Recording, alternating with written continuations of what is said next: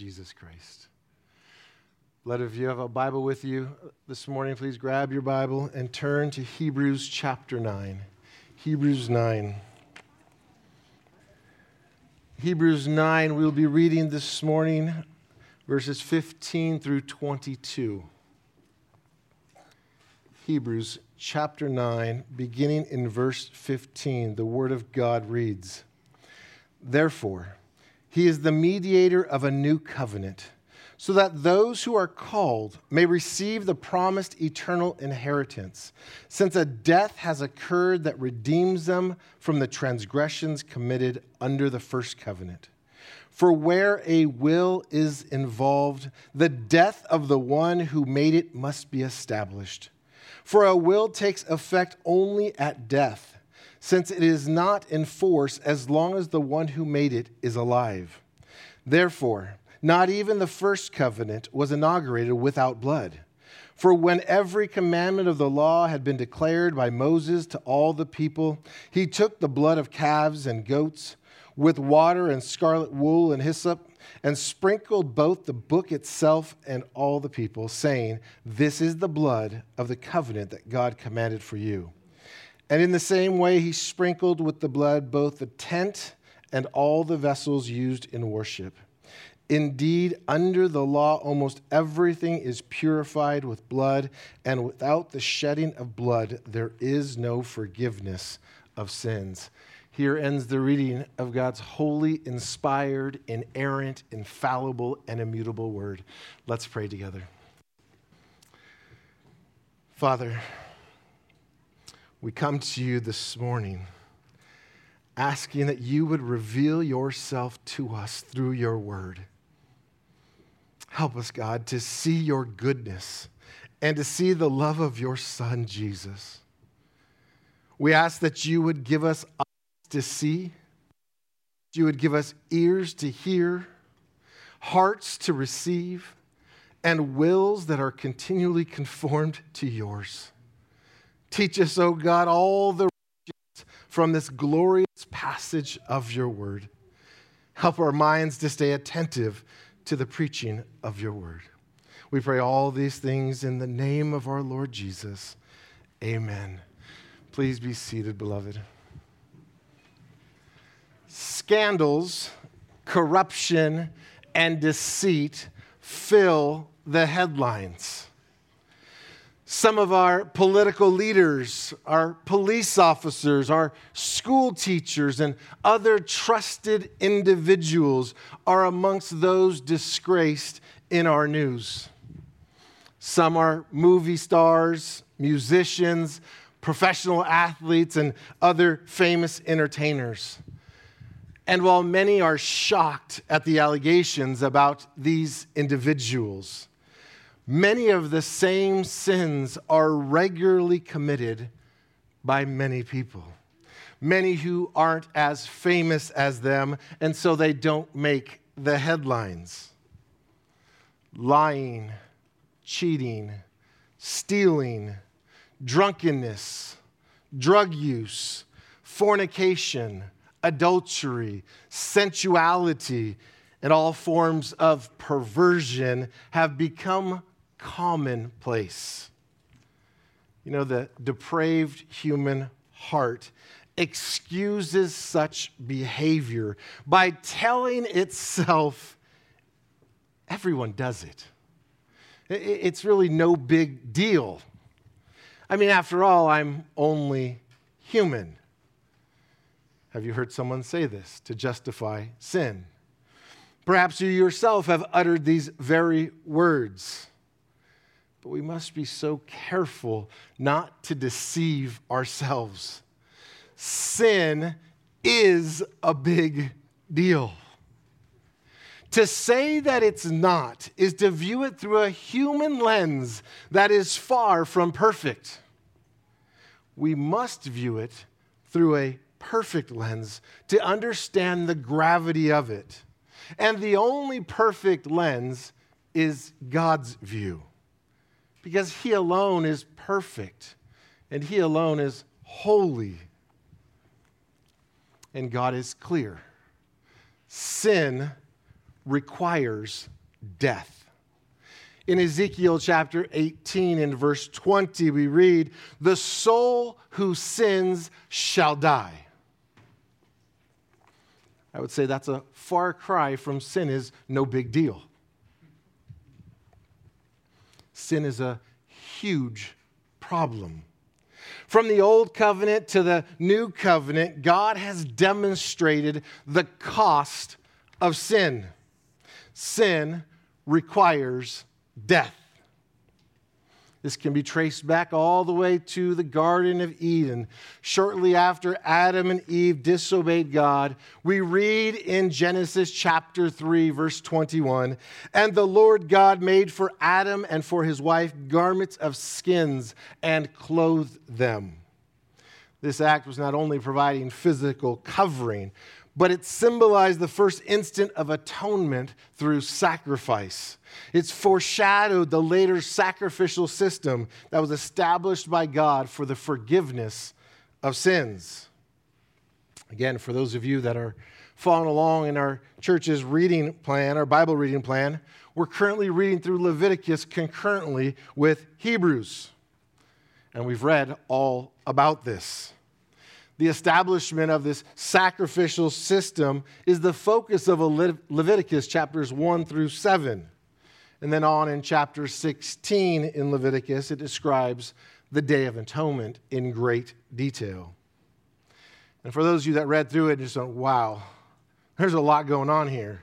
What came very apparent to you and to me as I read through it again was that there was a lot of blood involved. Chapter 17 of Leviticus, God explains why.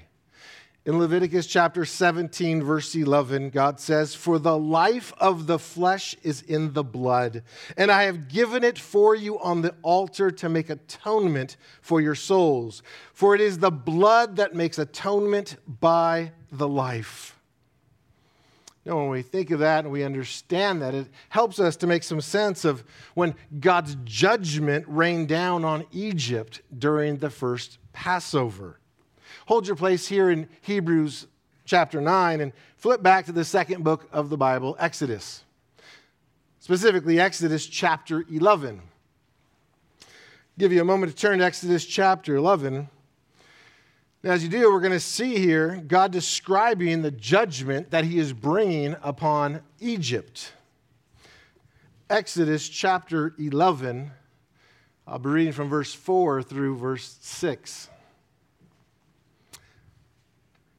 In Exodus chapter 11, verse 4, we read, "So Moses said, 'Thus says the Lord, about midnight I will go out in the midst of Egypt, and every firstborn in the land of Egypt shall die, from the firstborn of Pharaoh who sits on his throne, even to the firstborn of the slave girl who is behind the handmill, and all of the firstborn of the cattle. There shall be a great cry throughout all of the land of Egypt, such as there has never been, nor ever will be again.'" Right here, God is speaking about the judgment that is about to fall on an unbelieving nation. But there were some houses into which the angel of death had no access. And why? God had given instruction that was to be carefully and accurately followed by his people. So jump down to chapter 12 of Exodus. Chapter 12, beginning in verse 3, I'll read through verse 13. This is God speaking to Moses and Aaron here. Exodus chapter 12, starting in verse 3. God says, "Tell all the congregation of Israel that on the 10th day of this month, every man shall take a lamb according to their father's houses, a lamb for a household. And if the household is too small for a lamb, then he and his nearest neighbor shall take according to the number of persons, according to what each can eat, you shall make your count for the lamb. Your lamb shall be without blemish, a male a year old. You may take it from the sheep or from the goats, and you shall keep it until the 14th day of this month, when the whole assembly of the congregation of Israel shall kill their lambs at twilight. Then they shall take some of the blood and put it on the 2 doorposts and the lintel of the houses in which they eat. They shall eat the flesh that night, roasted on the fire with unleavened bread and bitter herbs they shall eat it. Do not eat any of it raw or boiled in water, but roasted, its head and its legs and its inner parts. And you shall let none of it remain until the morning. Anything that remains until the morning you shall burn. In this manner you shall eat it, with your belt fastened, your sandals on your feet, and your staff in your hand, and you shall eat it in haste. It is the Lord's Passover. For I will pass through the land of Egypt that night, and I will strike all the firstborn in the land of Egypt, both man and beast. And on all the gods of Egypt I will execute judgments. I am the Lord. The blood shall be a sign for you on the houses where you are. And when I see the blood, I will pass over you. And no plague will befall you to destroy you when I strike the land of Egypt. You know, there early on in the scriptures, we have that account of the first Passover. But one of the most eternally important themes, perhaps the greatest theme in all of Scripture, is the shed blood of the sacrificial substitute. The Apostle Paul puts an exclamation point on this when he states in Romans chapter 3, verse 25, of speaking about Christ, he says, whom God put forward as a propitiation by his blood to be received by faith.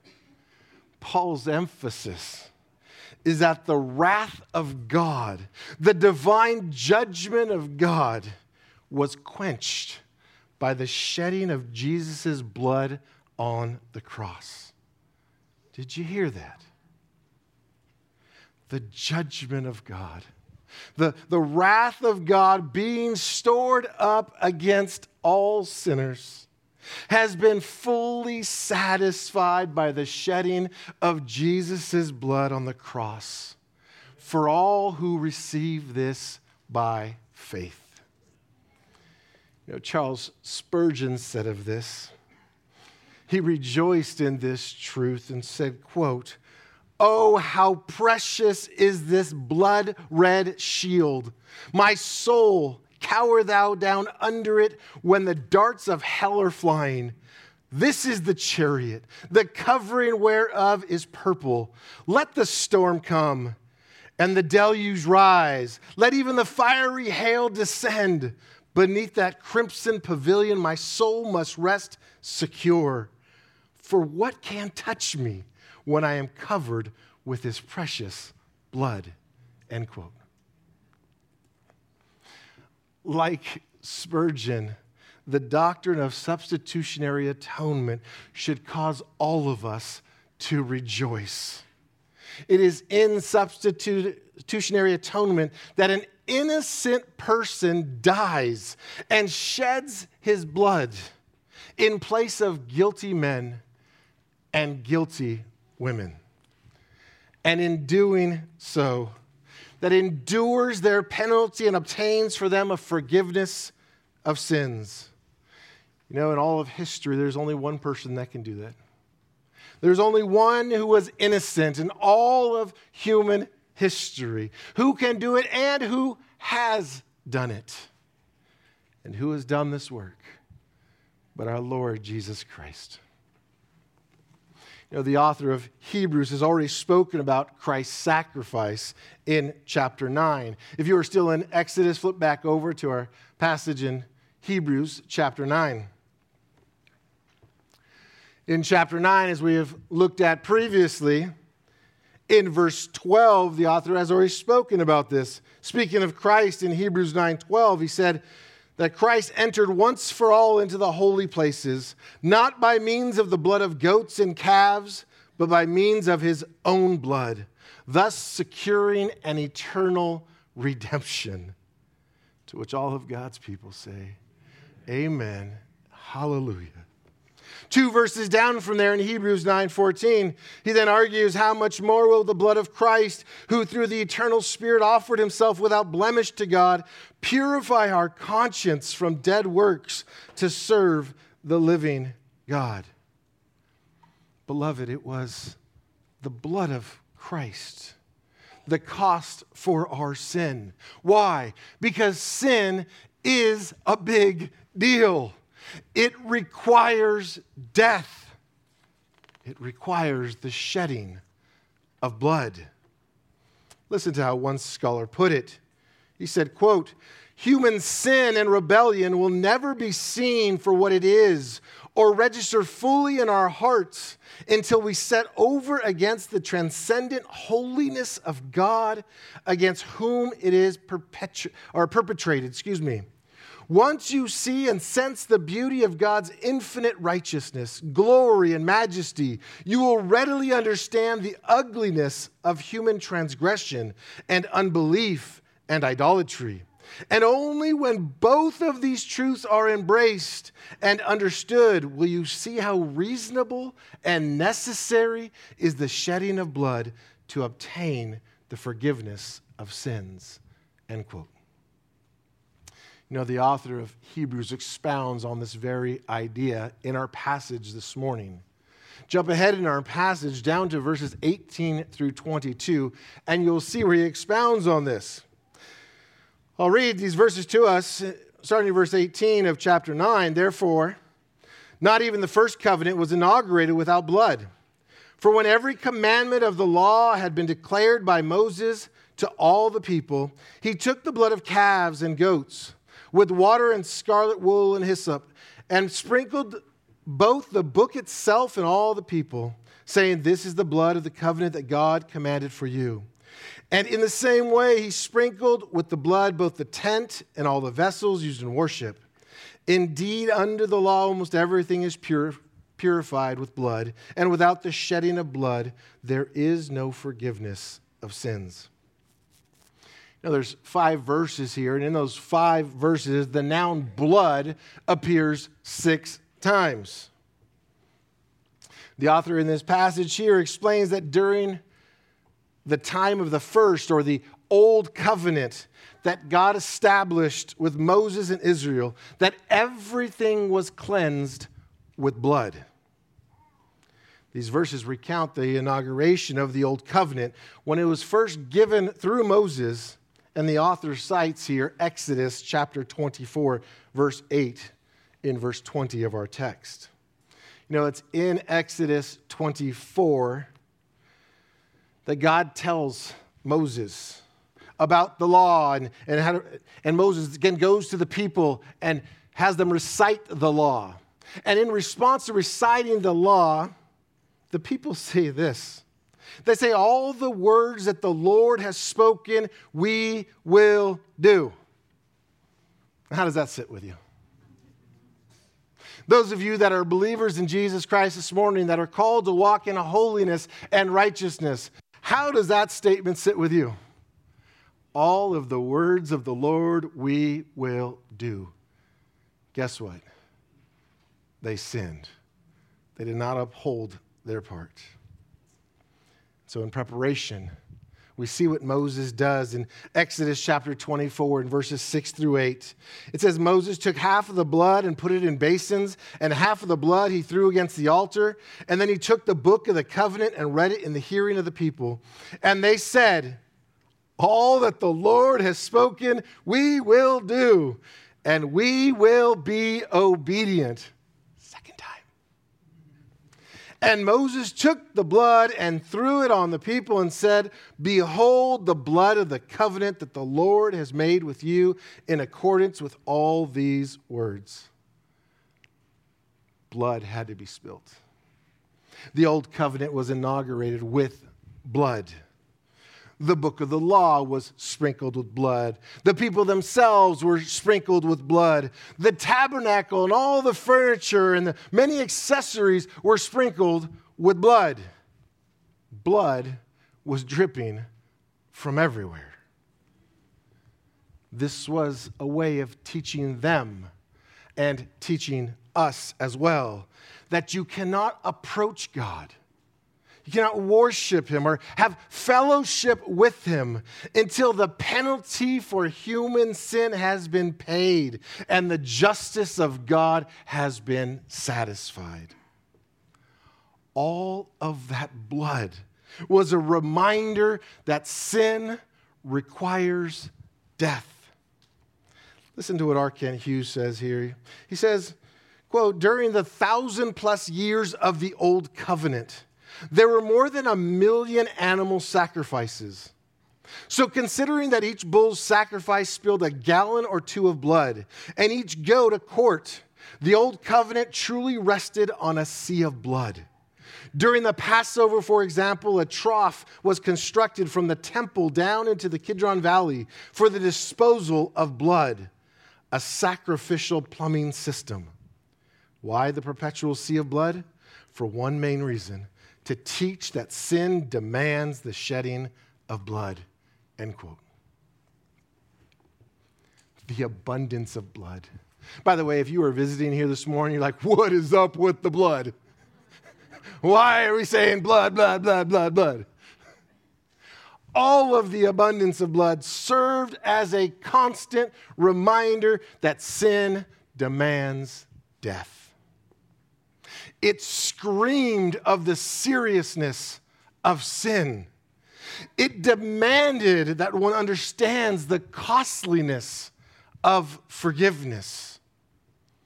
Those under the old covenant who came to worship God had a keen awareness about the gravity of sin.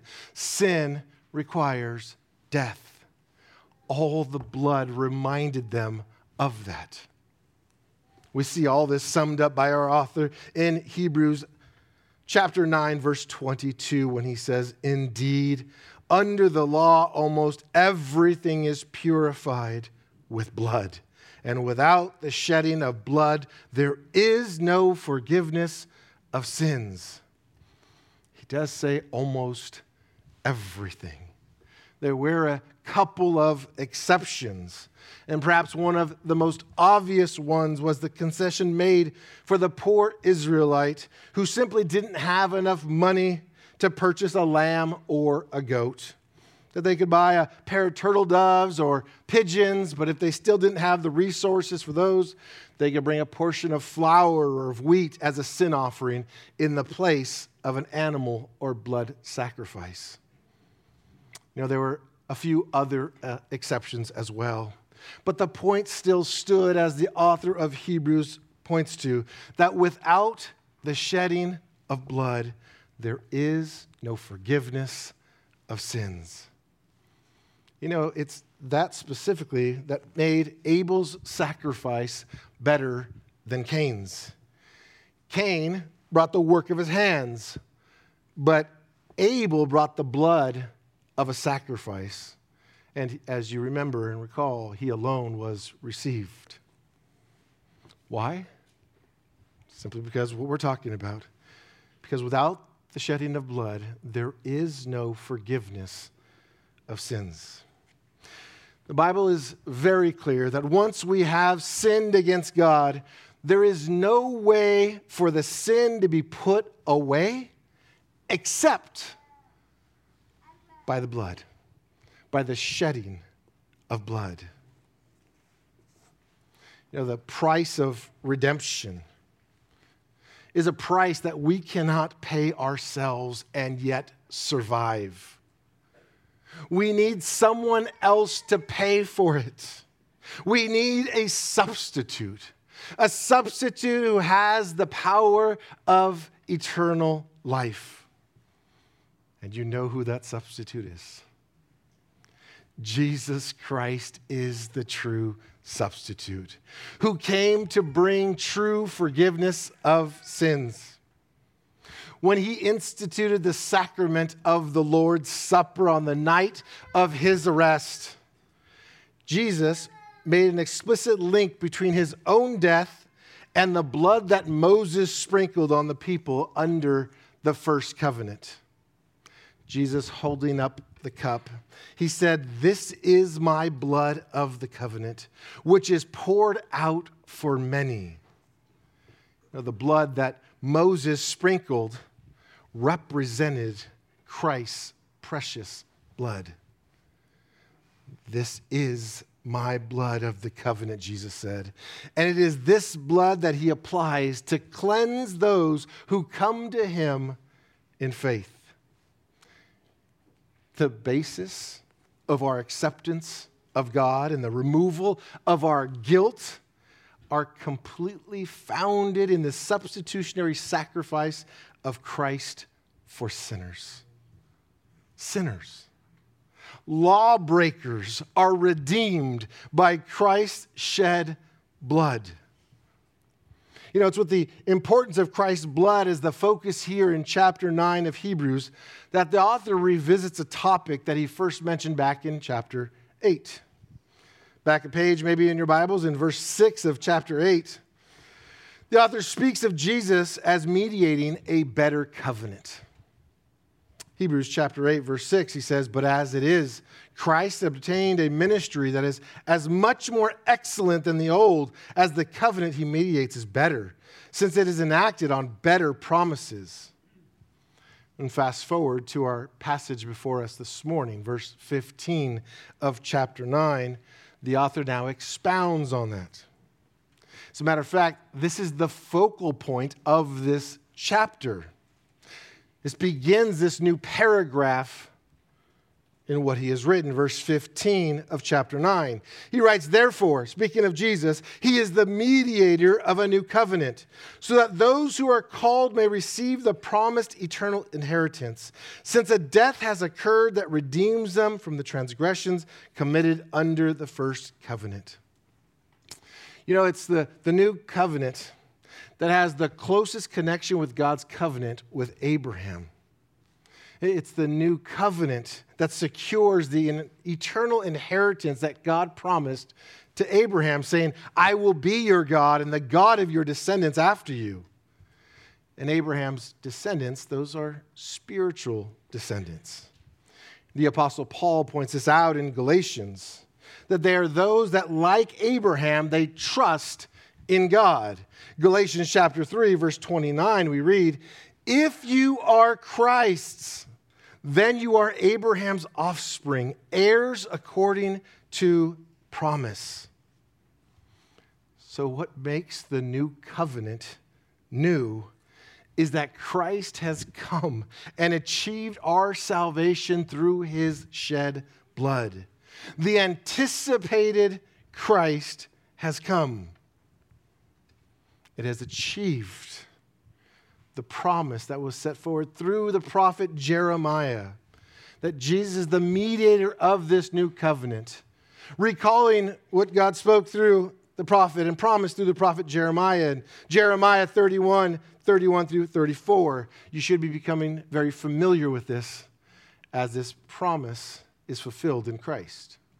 Jeremiah chapter 31, beginning in verse 31. "Behold, the days are coming, declares the Lord, when I will make a new covenant with the house of Israel and the house of Judah, not like the covenant that I made with their fathers on the day when I took them by the hand to bring them out of the land of Egypt. My covenant that they broke, though I was their husband, declares the Lord. For this is the covenant that I will make with the house of Israel after those days, declares the Lord. I will put my law within them. I will write it on their hearts, and I will be their God, and they shall be my people. And no longer shall each one teach his neighbor and each brother, saying, Know the Lord, for they shall all know me, from the least of them to the greatest, declares the Lord. For I will forgive their iniquity, and I will remember their sin no more." Jesus is spoken of as the mediator of this new covenant. A mediator's job is to arbitrate in order to bring two parties together. And as mediator, the two parties that Christ mediates is on one side the holy God and the other side sinful man. It is Christ's job as mediator that ensures that his people receive the promised eternal inheritance. That is the author's point here. That as mediator of the new covenant, Jesus' work guarantees that those who are called receive the promised eternal inheritance. It is Christ's very own blood that serves as the means of arbitration. This means that in order for Christ to serve as the mediator, he had to first die. To be the mediator. Jesus freely offered his life in obedience to God and became the mediator of the new covenant. And it is only Jesus who is able to stand between a holy God and a sinful people to serve as mediator. The author of Hebrews points out here in verse 15 that the death of Christ, meaning his blood, that it's redeemed those who under the old covenant looked forward to that day. Those who faithfully practiced what God had instituted for them. What does that mean? What does it mean that it looked back to those under the old covenant? It means that Jesus' shed blood is both retroactive and proactive in bringing forgiveness of sins. It says, all who are called of God. Both prior to the coming of Christ and those afterward are saved collectively by the blood of Christ. Those who are called. We know Paul the Apostle says in Romans chapter 8, verse 30, that those whom he has predestined, he has also called. And those whom he has called, he has also justified. And those whom he justified, he also glorifies. The plan and purpose of God to save a people for himself. The shed blood of Jesus is retroactive in the sense that it reaches all the way back to those who lived before the coming of Christ. All those who faithfully offered sacrifices under the old covenant. Sacrifices which found their value not in themselves, but in the once-for-all sacrifice of Christ to which they all pointed. They were saved by the retroactive power of Christ's blood. It means Old Testament believers were redeemed from sin by the cross in anticipation. But the blood of Christ is also proactive. Every one of us who now believes the gospel are saved by the proactive power of Christ's blood that was shed on the cross of Calvary. We have been purchased by the blood. Listen to the way we read about the church of God, God's people in Acts chapter 20, verse 28. We read that they are the church of God, which he obtained with his own blood. All who are called by God, whether Old Testament believers or those saved after the coming of Christ, are saved in the same way, through the shed blood of Christ.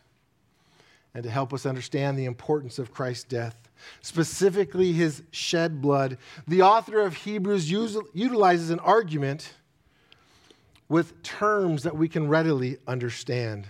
Look at your Bibles in verses 16 and 17 in Hebrews chapter 9. He says, "For where a will is involved, the death of the one who made it must be established. For a will takes effect only at death, since it is not in force as long as the one who made it is alive." Now, many of us here are probably familiar with a last will and testament. I mean, if you came to our home and our bedroom in our closet on the floor in this little teeny fire safe is tucked away a document. That on that document it says it is the last will and testament of Robert and Michelle Jewett. Now, that document was written by lawyers and it has all that legalese language in it. making it a legal and binding document. And in it, it clearly lays out what is to be done with our possessions once we are dead. Now, our eldest is with us this morning visiting, and I'm sorry, Mariah, but it doesn't just have your name in there and says everything just goes to you as the eldest. First thing it notes in it is that a certain percentage of our estate is to go to the church that we are members of upon our death. But right after that is that our three children become the legal heirs of whatever remains in our estate when we have gone to be with the Lord. But the interesting part about that document is that it's of no benefit to any of the listed beneficiaries as long as my wife and I are living, which now that I said what I said, maybe put a target on my back. It's only upon our death that what is written in those documents takes effect. And hopefully you are well aware of what I've just described, meaning you have your affairs in order and have also put together a will. So think about your will, or think about the one I described of my will.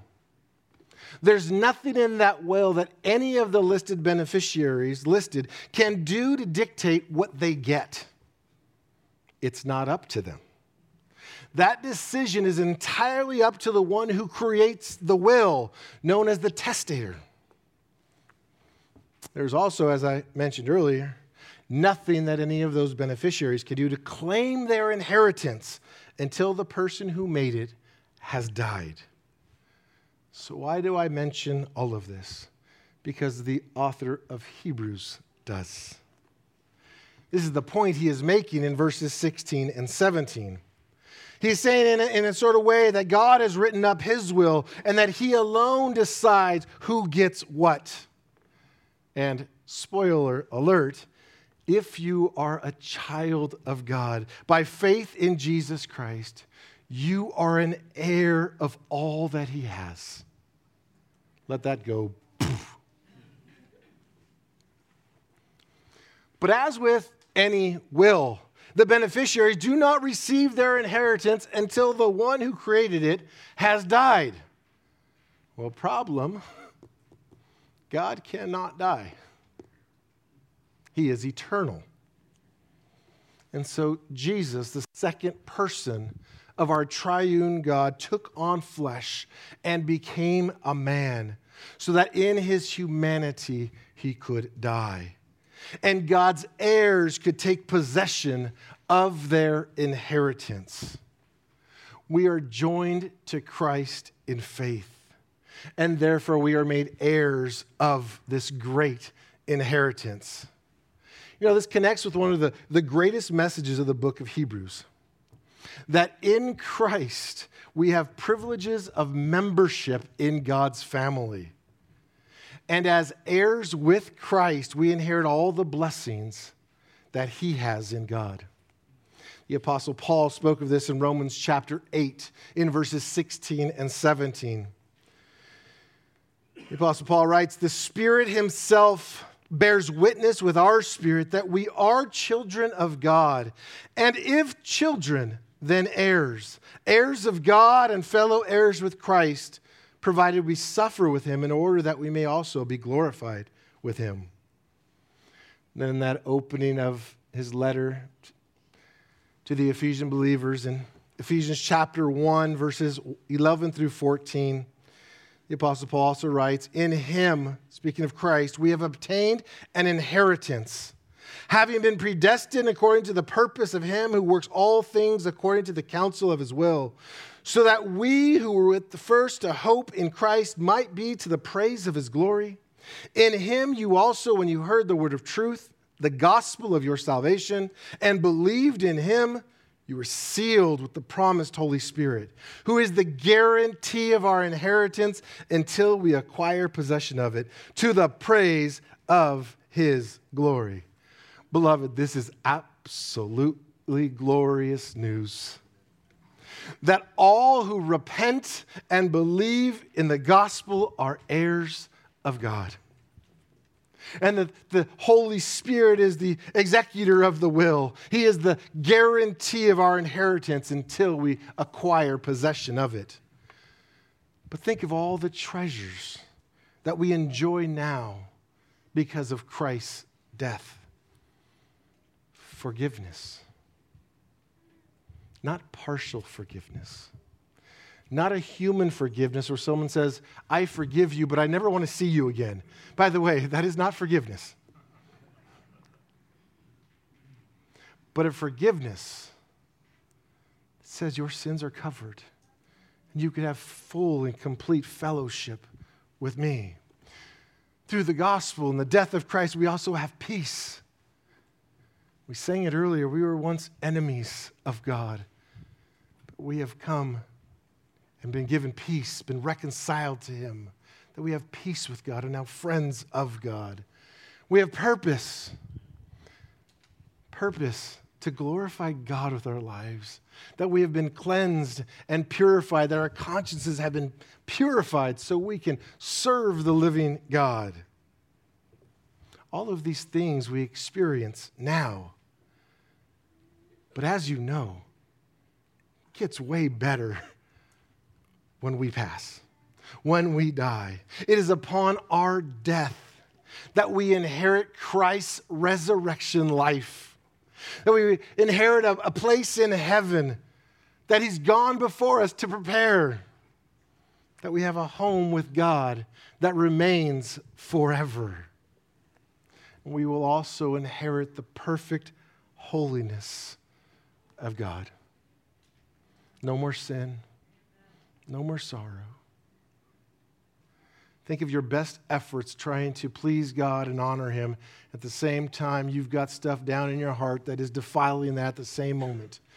But in heaven, there will be no more of that. It will all be gone, and everything will be perfectly holy. Listen to the way the Apostle John puts it in 1 John chapter 3, verses 1 and 2. He says, see what kind of love the Father has given to us, that we should be called children of God, and so we are. Beloved, we are God's children now, and what we will be has not yet appeared. But we know that when he appears, we shall be like him. Praise God. Jesus died, leaving the greatest inheritance ever. Did you ever have a family member who stiffed you in their will? Didn't even mention you? Or maybe put your name there and said, you get nothing. Don't mope. Don't be sad. Because, fellow saint, you have the greatest inheritance that ever could be left for anybody. And it is this Jesus who died so that we could have it, but he also lives to mediate his will. And so the point from our text this morning is this: sin is a big deal. Sin requires death. And God has sent his Son to lay down his life by shedding his blood for all who believe in him.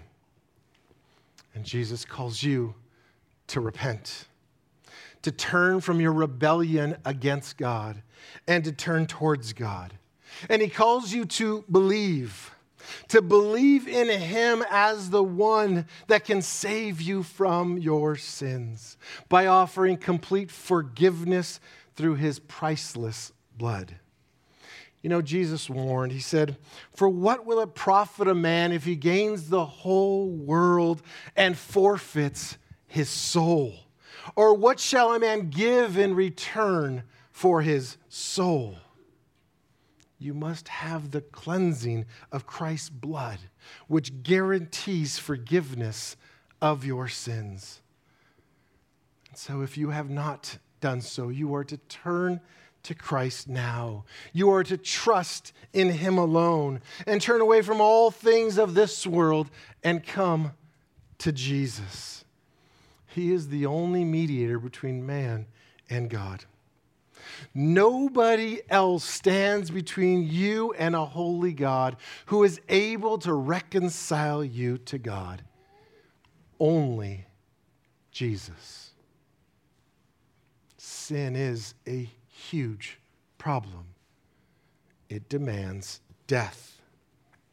But Christ has given his life to meet its demands.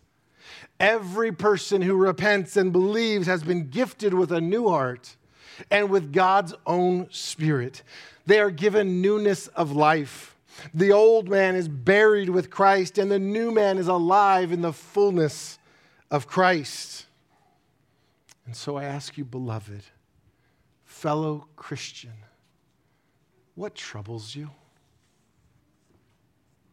What robs you of the joy of your salvation? Fill in the blank. And the answer is to look again. Look again to the cross of Calvary, where the blood of Christ was spilt for you. And let that image remind you once again of what matters most.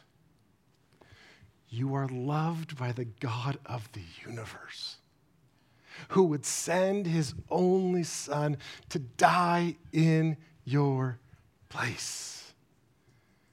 And putting faith in him, you are now part of his family with a guaranteed inheritance. And so may your countenance be lifted up. You are a child of God. But perhaps you are here this morning and you do not believe the gospel. You reject everything you hear about the love of God and the sacrifice of Jesus. And you think, I'm fine. Well, let me be the first to tell you this morning that you are tragically wrong. And I don't say that smugly. I say that with grief. That you are tragically wrong. If there was any other way for you to be reconciled to God, then God would not have had to send his Son to die upon Calvary. There is no other way. Jesus is the only way.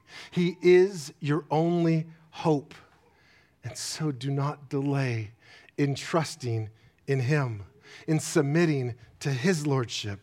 There is forgiveness, there is hope, and there is life in Christ alone. Before I close in prayer this morning, let's go ahead and bow our heads and let's think upon what we have learned from God's word this morning. Father, we are reminded once again of the riches that are ours in Christ Jesus. You have lavished upon us blessing on top of blessing through the blood of Christ. Oh God, thank you for forgiveness of sins. Thank you for new life, for eternal life. Thank you for the work of Jesus as our mediator who reconciles us back to you and secures our eternal inheritance. Father, we thank you for the blessings that we have already received and look forward to the fullness of them when we are with you forever in heaven. We ask that you would save others who are here today and have yet to repent and believe the gospel. They would do so today, that you would grant them the gift of repentance and faith and bless them with forgiveness of sins and newness of life. We pray all these things in the wonderful name of your Son. Beloved, stir up love and good works with one another. Let's enjoy a time of fellowship together out on the back patio.